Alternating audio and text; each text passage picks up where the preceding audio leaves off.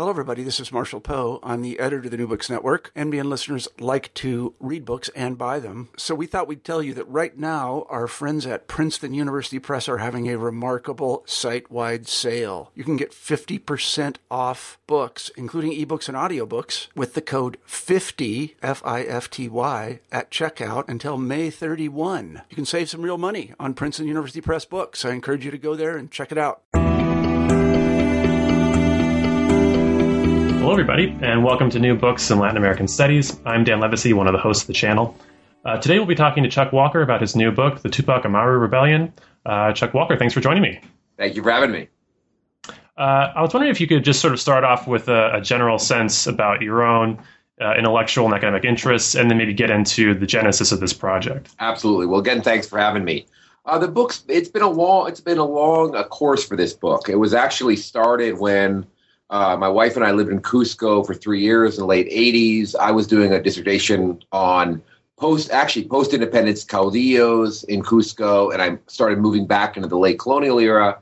And the dissertation started in the wake of Tupac Amaru Rebellion. And so I finished the dissertation. People said, that's crazy. You've got to have something on it in the book. It's too important. So my dissertation first book, Smoldering Ashes, has an introductory chapter about Tupac Amaru. And it was a lot of fun to do. I really enjoyed it. A lot of the primary sources are published.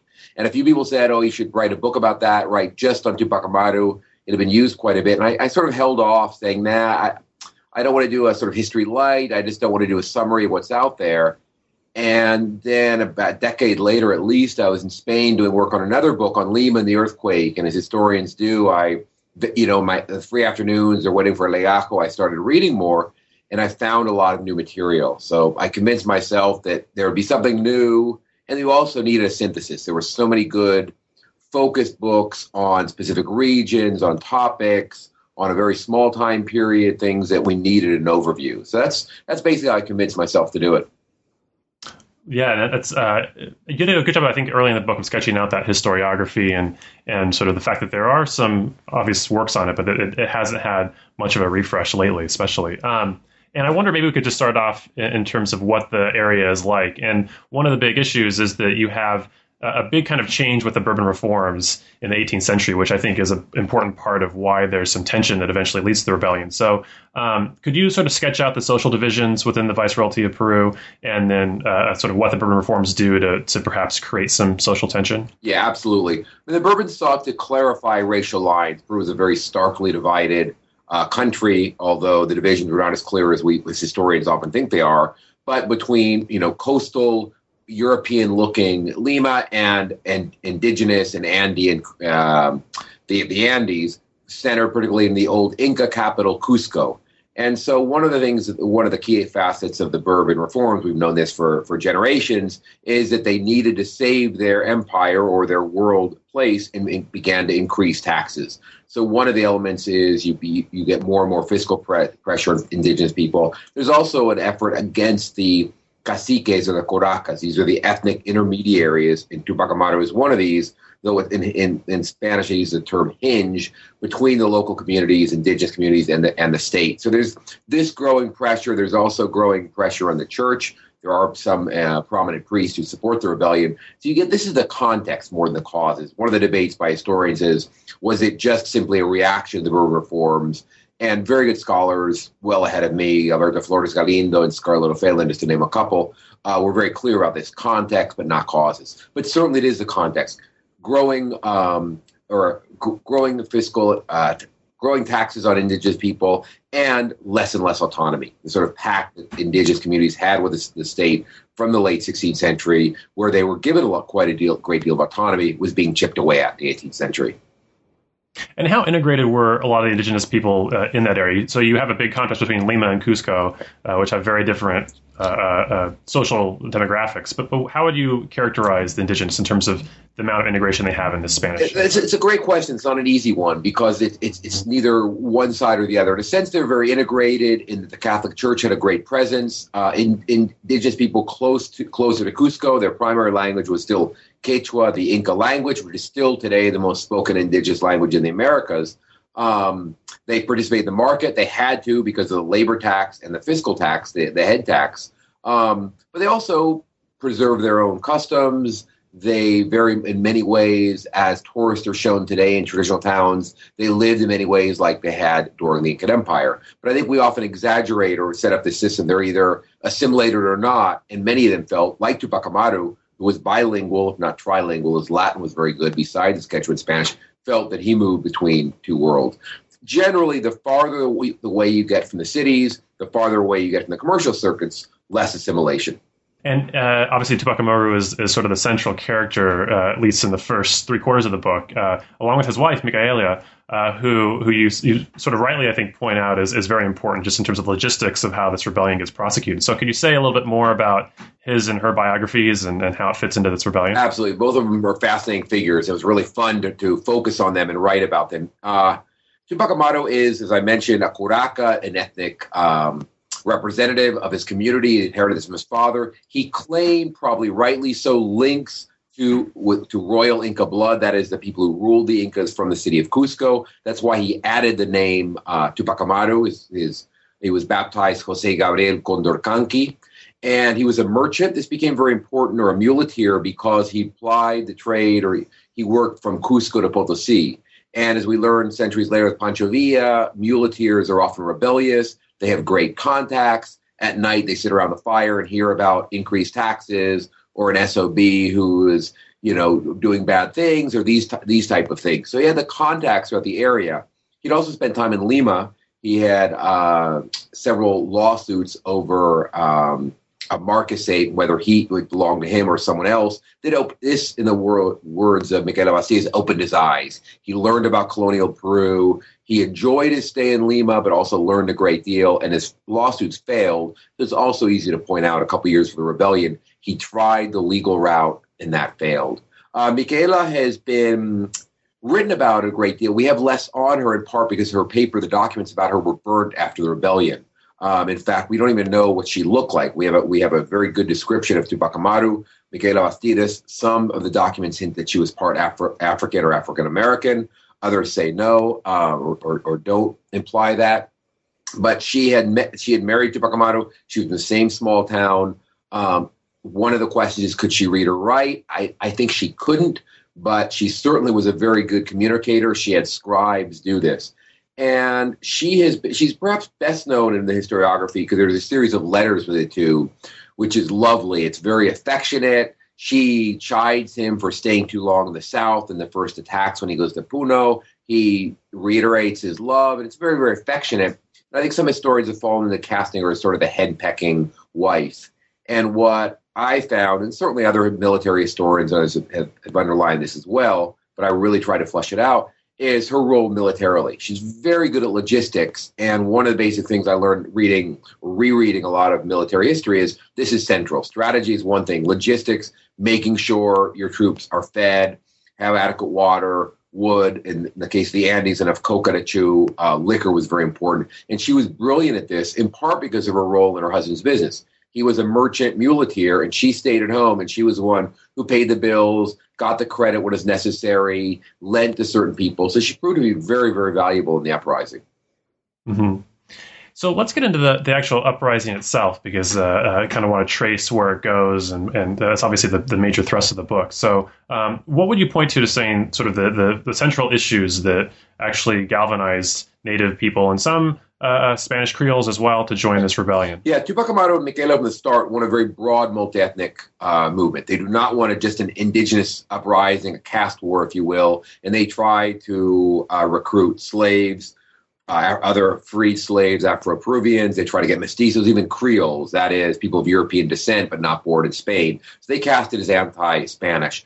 The initial claims, complaints, etc., are about abusive hacienda owners, about Spanish authorities who charge too much, in some cases priests who are immoral with young women, these sort of things. The initial attacks are against haciendas, the estates, and above all the textile mills, the obrajes, which were absolutely hated because they were prisons as well. And even if you weren't in prison there, the work was prison-like. But in each of these, there were dozens of Indians who had been punished for something, forced to work in terrible conditions. So that's how the initial uprising, that's what we see. the attacks on the haciendas, the estates, in a very anti-Spanish, not anti-Creole, not anti-Mestizo, an anti-Spanish discourse.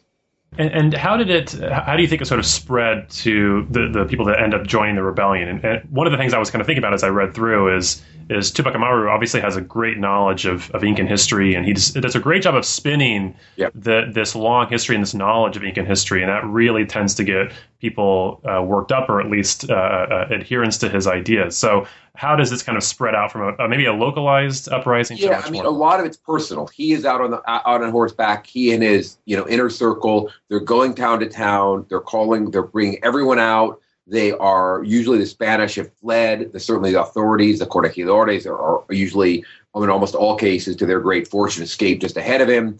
They have a cabildo abierto, if you will, and they express their dismay at Spain. And curiously, Tupac Amaru says that he's doing it in the name of the king, and whether this was just a posture, a fake to gain some time or not, it's debated. I have my opinion in the book. And also, but stresses his Inca roots, that this is the return of the Incas. They will have Inca justice, these forms of things. But it's oral. It's going out in these areas. He was very mobile, getting out, scaring, petrifying the Spanish, and then organizing people and having them join the movement. So it really snowballed, to use the common metaphor. Mm-hmm.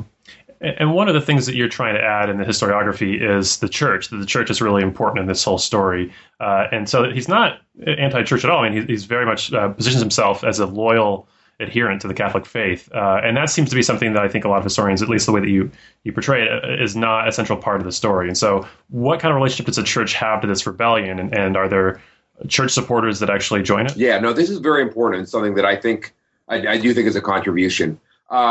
There are members, his local priests support him, and they are tried in the end as rebels, although they sort of get off the hook for being that. But so there's often a sort of vague interpretation that church supported the rebellion or is split. What I found is that the fascinating bishop of Cusco, a man named Moscoso Peralta, was absolutely central in the defeat of Tupac Amaru. What he did is from Cusco is he did two measures that were very important.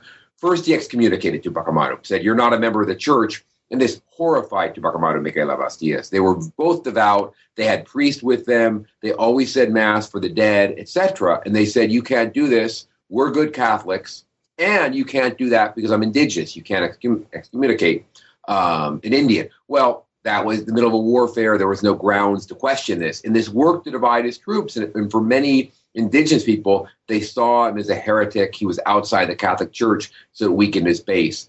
So he also, Moscoso Peralta, the bishop, forced his priests to stay in what we call the red zone, the area south of Cusco, between Cusco and Lake Titicaca, what is today the border with Bolivia, and told his priests, stay there. He's not going to touch you. And this was true. Tupac Amaru absolutely would not allow his troops to touch a priest, to ransack a church. They debated about church property. He tried to protect it. And so these groups were there to animate Spanish, to allow people to become neutral. These priests who stayed behind actually had processions. And so Tupac Amaru is absolutely befuddled by this, says, I can't be violent against them, but with them protesting against me, our rebellion is going to get nowhere or it's going to stagnate. This was, I think, one of the key reasons why it failed. The incredible irony is Moscoso Peralta is ultimately tried for being too sympathetic to the priests, has a decade-long trial, ends up in Madrid pleading his case. The extreme hardliners say, no, he was too soft, he's a Creole, he's too close to them. And I argue that, again, it was the opposite. Thanks to his measures, this was key to the defeat of the rebellion. Mm. But one of the things is that early on you show that the rebels really are pretty successful early on, and it's a real struggle for the Spanish state to put it down. And one of the most important factors, it seems, or it's at least part of the factors, is the altitude. And I really like the way that you sketched out the geography. And growing up in Colorado and trying and failing many times to climb 14,000-foot peaks, I was very sympathetic to the Spanish having to hike through these extremely high altitudes. And so is that actually a central part of the story, is the altitude and the geography important? Yeah, I mean, Tupac Amaru, Micaela, and then the second phase brilliantly understood guerrilla warfare. I mean, they knew that the Spanish troops, once they arrived from Lima, were trained to fight in the plains of Europe. I mean, this is a sort of Napoleonic or era war and peace was a sort of image. huge columns fighting with cavalry and such in giant plains. And the Andes, those plains are very narrow. And so what Tupac Amaru and Micaela did was hit and run, taking advantage of the mountains, using rocks, coming in and out. And the Spanish were horrified by the altitude. I mean, those who came from the coast, and I should be very careful to say when I say Spaniards, most of the troops were Afro-Peruvians and mulattoes who were in absolute misery because anyone who's ever done that bus trip, when you get 12, 13,000, you feel very ill. And they were cold and this. And it also is part of the Spanish view, if you will, of the Indians as savages. How could they live out here? It's above our tree line, etc. So geography is something that I think people hadn't paid quite enough attention to. Mm-hmm. What about, because it's not just this one rebellion, you sort of trace kind of in the second half of the book, the other rebellions that are going on as well, more in what's now modern day Bolivia, kind of the south of the Lake Titicaca area. So are there similar grievances outside of Tupac Amaru's interests, and how do those rival or in some ways parallel uprisings kind of connect to the Tupac Amaru? No, those are great questions. Well, what struck me when I started sort of outlining the book and when I started reading deeply the incredible documentation that I found mostly in Seville in the Archivo de Indias, I realized that almost every synthesis, including mine and Smoldering Ashes, but some other wonderful books in Spanish and English, the ones I read, ended, and it's very known in Peruvian history, the start of the rebellion with the death of a corregidor who was hanged, Arriaga, and then less than a year later, Tupac Amaru and Micaela Bastidas and their family are brutally executed in the Plaza de Cusco. This is November 1780 to May 1781. But the rebellion went on for 2 years. So really half of my book is about that second phase and what I described earlier about the efforts to protect the church, to not attack Creoles, mestizos, go by the wayside. And I think it's because these are areas with less mestizos or less intermediaries. I think it's a factor of less assimilated indigenous people, and it's a factor of time. You don't have the rebel leaders, they're gone, but you also, a year, 18 months of warfare, it just gets bloodier and bloodier on both sides. There are no prisoners taken. In battles, everyone is executed.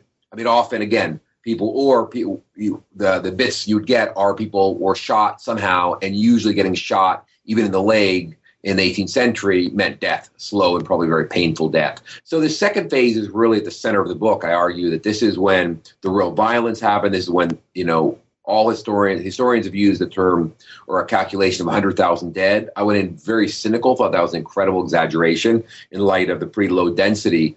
But in the end, and it'll be impossible because we don't have body counts. No one ever, it was often, counts like, 400 Indians were executed. But I started doing this sort of tally, and it was 400, 600, 700. It really added up. So much of the book is about the second phase, where, again, geography and altitude, because this gets higher and higher and higher. Cusco, if you go towards Bolivia, towards La Paz, you are going up and up and up, where it's over 4,500 meters above sea level. Mm-hmm. So is it sort of that violence, and you really sketch out just how brutal it gets and the fact that there isn't really this tolerance for taking prisoners. Is that one of the key reasons why you think the rebellion perhaps spins out of control, or is it just a lack of leadership? Because ultimately the authorities do a good job, I think, of targeting the leaders of these other rebellions. But what causes maybe I'm getting ahead of myself. Right. You can maybe talk very briefly, if you can, about what is perhaps the downfall of Tupac Amaru, and then what's maybe the downfall of those subsequent rebellions, which carry on for the next year or two afterwards. No, that's great. Tupac Amaru and Micaela Bastidas, I mean, it's sort of perfectly crafted. It's 8 or 9 months. He is very slow to take the city of Cusco, and the key moment militarily is the siege of Cusco, the very end of 1780 to early 1781. He surrounds a city of about 30,000 people with anywhere from 30 to 50,000 troops. He has the momentum, and he never can take the city. Those sympathetic to Tupac Amaru, which is the vast, vast majority of historiography, says it was in large part he didn't want to go, and the Spanish put at the front lines indigenous people. He didn't want to slaughter 500, 1,000 Indians to come into the city. Others have said that it was just the desperation of the city. It fought for its life. It worried that it would be out of food, water, and the indigenous hordes, quote unquote, were attacking. One of the things that I found, it's a minor note, but is that Tupac Amaru's troops, it was the rainy season, they were low on food, and a lot of them were ill. They were pouring rain, 8 days in a very compressed camp. They were in bad shape. So he doesn't take the city. He moves to south, and it's a very long story. But the Spanish troops arrive from Lima. They have horses. They have much better firearms and push south and capture him in Miquela with quite a bit of luck, or extremely bad luck for Tupac Amaru and Miquela Bastidas. Some treachery, but they're captured in April of 1781, and a month later, in this very well-known in Peru, it's one of probably the most known historical moments in all of Peruvian history, from the Incas to the conquest till today. They're executed this extremely bloody fashion in the Plaza de Armas in Cusco. The second phase, then, and that's where most analysts stop, including my first book. I won't include myself in the criticism. They stop. They say, well, the rebellion went on, but for a couple of years, but that's really it. What I found is that the rebellion went on, and in the second phase was when they were closest to taking power.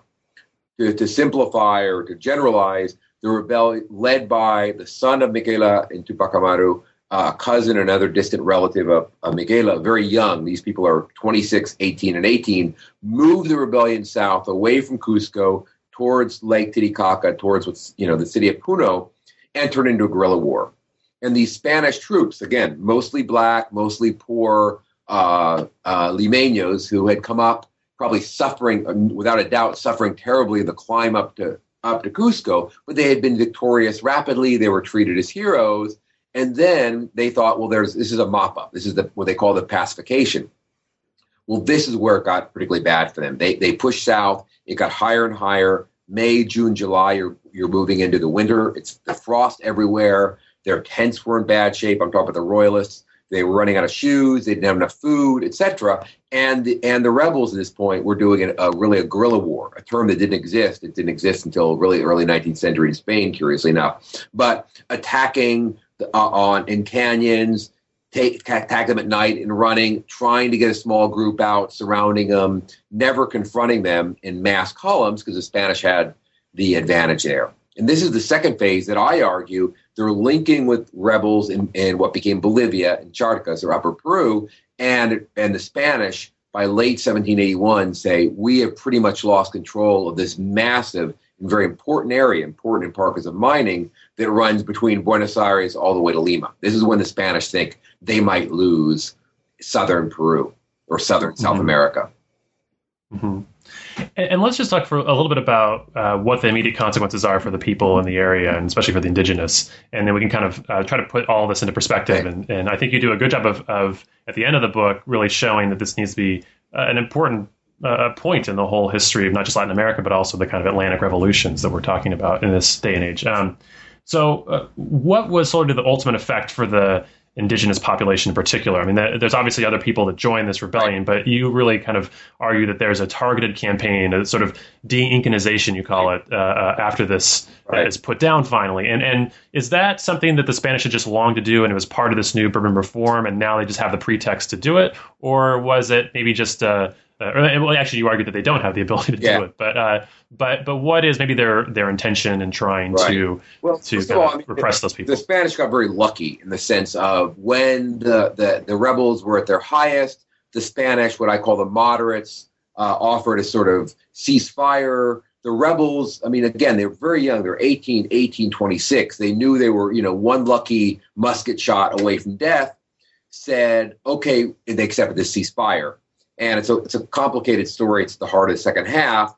And they're ultimately betrayed by the Spanish. They're executed in even worse fashion. Tupac Amaru's youngest son is sent off to Spain. Many people are taken down to chains and end up in Spain.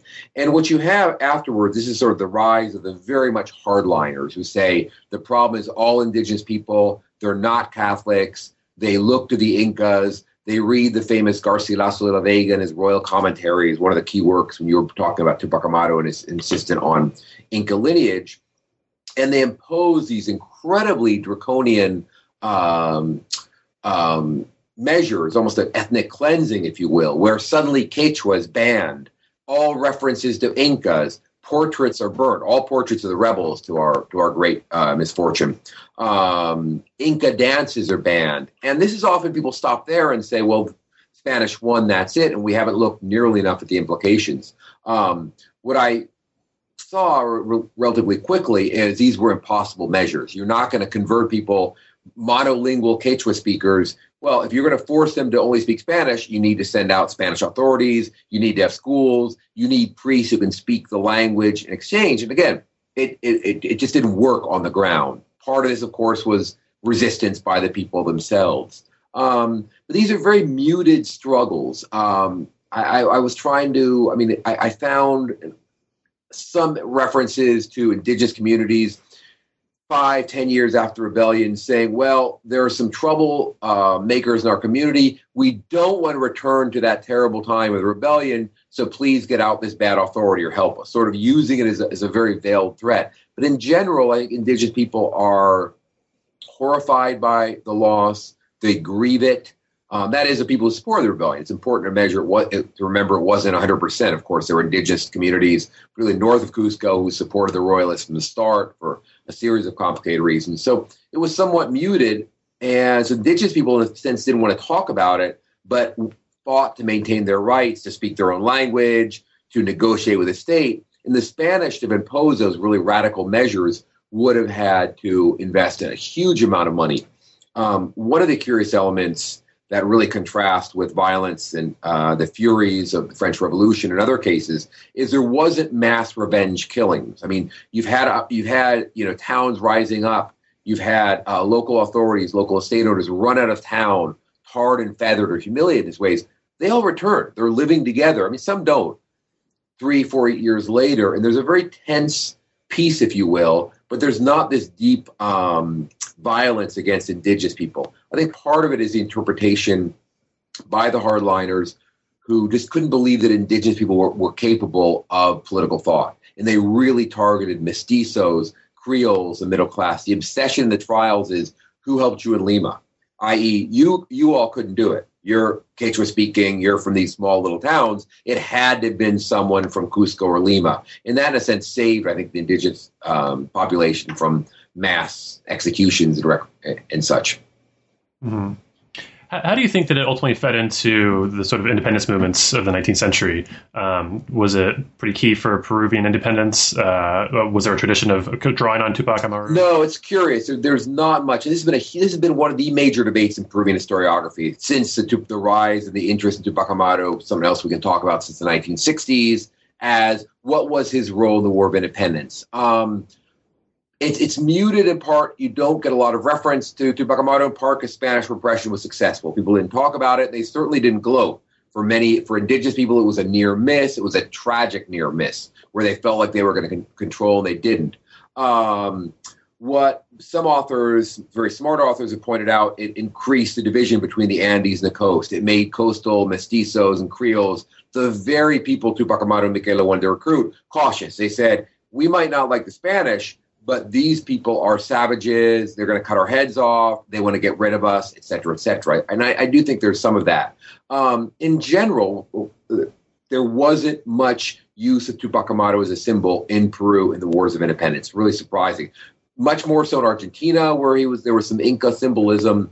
Part of this is because there's two phases of the Wars of Independence in Peru. The first phase is based in the South. There is a mass uprising that stretches, based in Cusco, 1814. They just celebrated the bicentennial. It stretches north and south, and curiously has as one of its leaders another curaca, Pumacahua, who had been one of the leader repressors of Tupac Amaru. But this moment is also defeated, 1814, 1815, and repressed quite brutally. And after that, we get what's called the coastal phase, bit better known, San Martin, Bolivar, and they slowly win over very royalist, very conservative Peru. So it's again, to go back to the question itself, he as a symbol, not that important in the Wars of Independence, curiously.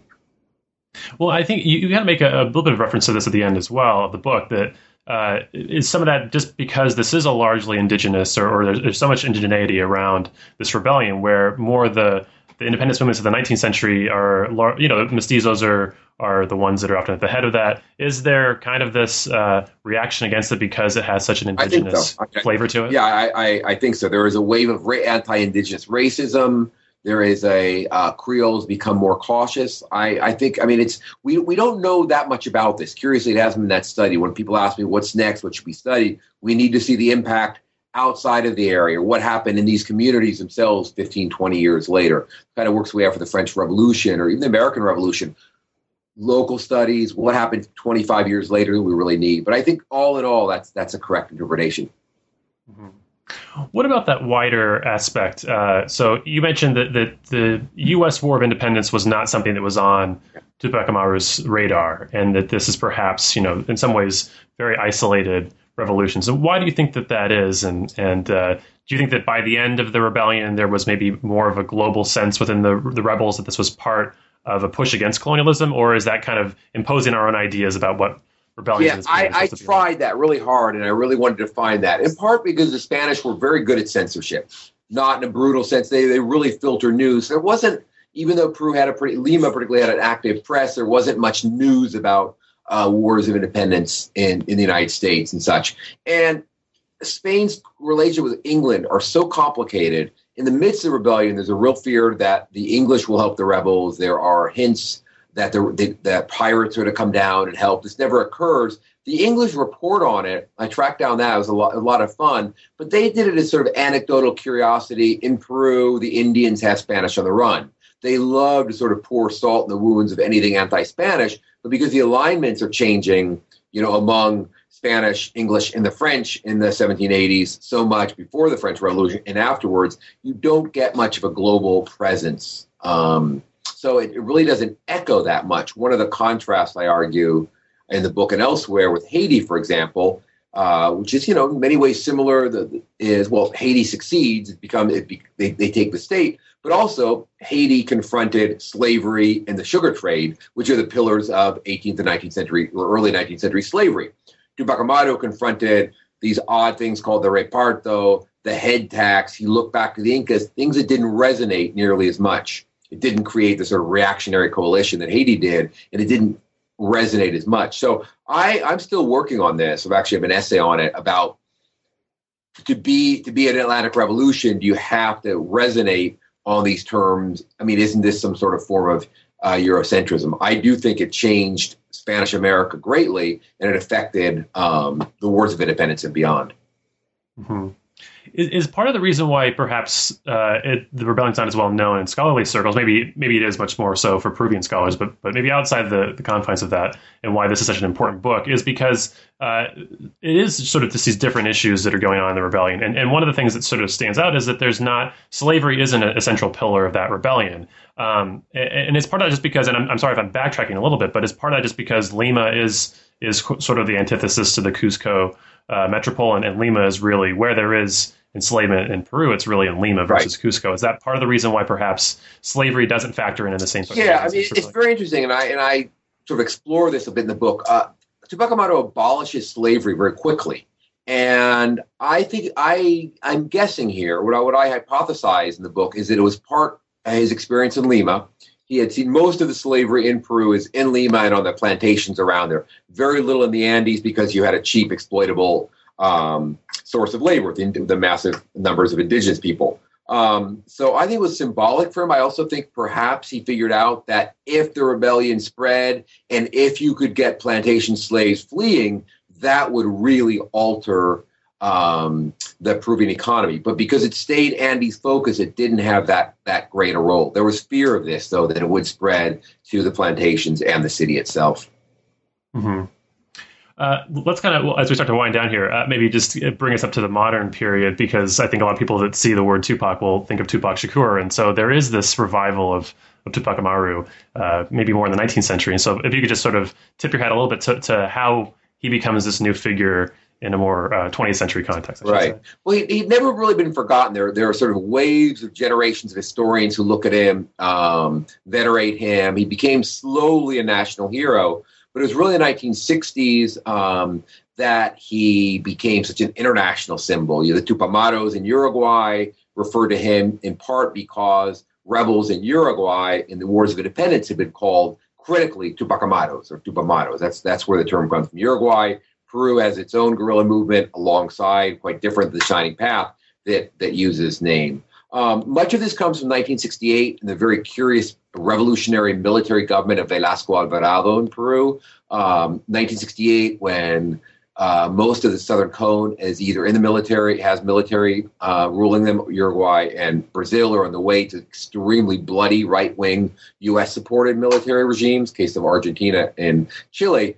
Peru has the opposite, as this very progressive, left-leaning president who had a very radical agrarian reform. And Velasco Alvarado, selected Tupac Amaru as the symbol of his revolution. And he actually worked with some of Peru's great artists who had all these. I wish I probably should have had these images to show you. I've got posters and such. These beautiful sort of pop images of Tupac Amaru, the agrarian reform of Velasco. It was a brilliant marketing campaign. I don't mean to sound cynical about it, but Tupac entered the international interest. And this is why Tupac Shakur's mom, a mother of Black Panther, reading about revolutionaries of color, changed his name to the future rapper, Tupac Amaru Shakur.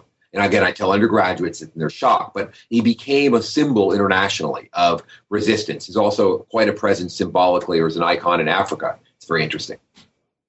That's interesting. You kind of maybe previewed it a little bit, but are you sort of going in a different direction in your next project? Are you trying to maybe develop out what the legacy of this rebellion is? What are you working on now? Well, I've got a couple sort of, post-book things that bothered me. I couldn't quite get in there. A little bit, I cut the historiography down brutally. One of the things is speaking among historians, if you want to write narrative history for a big audience, you have to cut out the historiography. My editor at Harvard University Press was very good about this. She shocked me. I said, this is so fascinating, this school and that. She says, think about if you're reading about Greece or a country you don't know, if you in a paragraph have 15 names that challenge you, you're going to skip ahead. So I would like to write a historiographical essay. I also have an essay coming out in a bit about Velasco and the use of Tupac Amaru. The other thing I'm working on related to that is this argument of Tupac Amaru and the Atlantic revolutions. That's been a lot of fun. It's allowed me to read about Haiti, the great new and old work about the French Revolution, the very interesting work now in the United States, and sort of cast this question, which I don't think I ever can fully answer yes or no. Is it an Atlantic revolution if it didn't gain a global presence and it didn't win? I mean, again, why is it not a revolution? I always get that question through. The media answer is, to be a revolution, you got to win. Whether Cuba, Mexico, you have to take the state, etc. But does this mean that it should be in this sort of minor category of a regional rebellion? I think there's broader categories. And then after that, I'm developing slowly a very different project on 20th century Peru, violence and the shining path. One where these themes we've talked about reverberate quite a bit.